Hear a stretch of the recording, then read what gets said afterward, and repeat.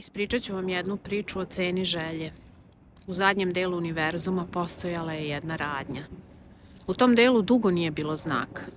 Jednom ga je odneo uragan, a vlasnik pa nije želeo da zakuca novi jer je svaki lokalni stanovnik već znao da prodavnica prodaje želje. Asortiman prodavnice je bio ogroman. I tu se moglo kupiti zaista sve. Ili da kažem skoro sve.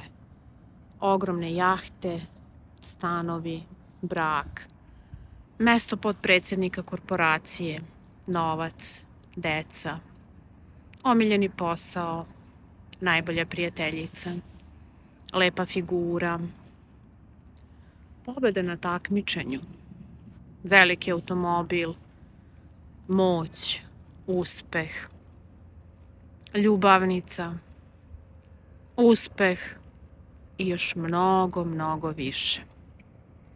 Samo život i smrt nisu mogli da se kupe i prodaju.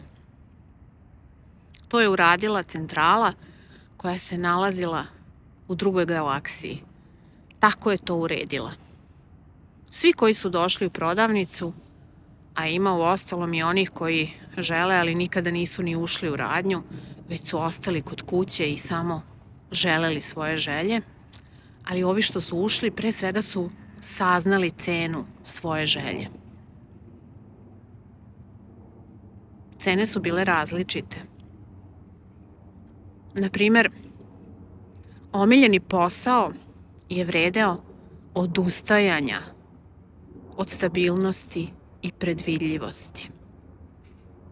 Spremnosti da onako samostalno planirate i strukturirate svoj život, vere u sopstvene snage i dozvole da radite tamo gde želite, a ne tamo gde bi trebalo. Moć je koštala malo više.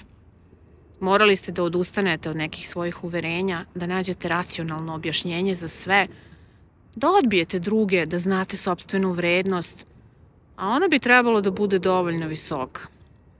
Dozvolite sebi da kažete ja želim. Izjasnite se, uprkos odobravanju ili neodobravanju drugih. Neke cene su izgledale čudno. Brak se mogao dobiti gotovo besplatno, ali srećan život je bio skup. Lična odgovornost za sopstvenu sreću, sposobnost uživanja u životu,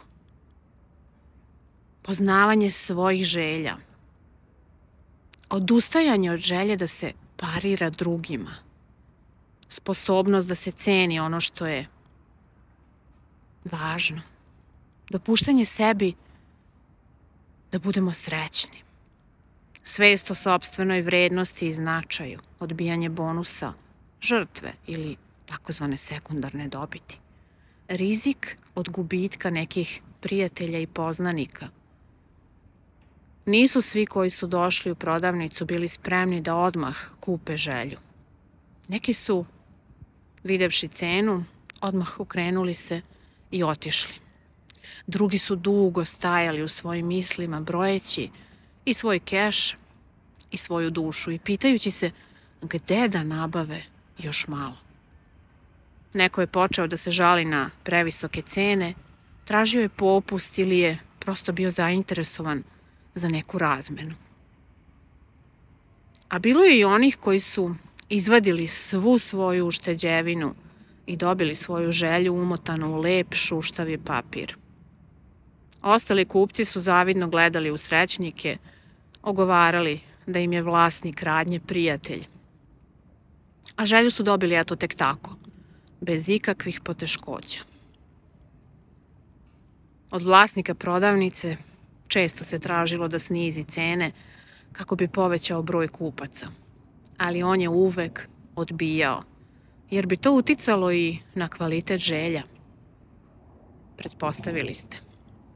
Na pitanje vlasnika da li se plaši da će ostati švorc, odmahnuo je glavom i odgovorio da će u svakom trenutku biti hrabrih duša koje su spremne da rizikuju i promene svoj život. i napuste uobičajeni predvidljiv život, sposobni da veruju sebi i u sebe, imaju snage i sredstava da plate za ispunjenje svojih želja.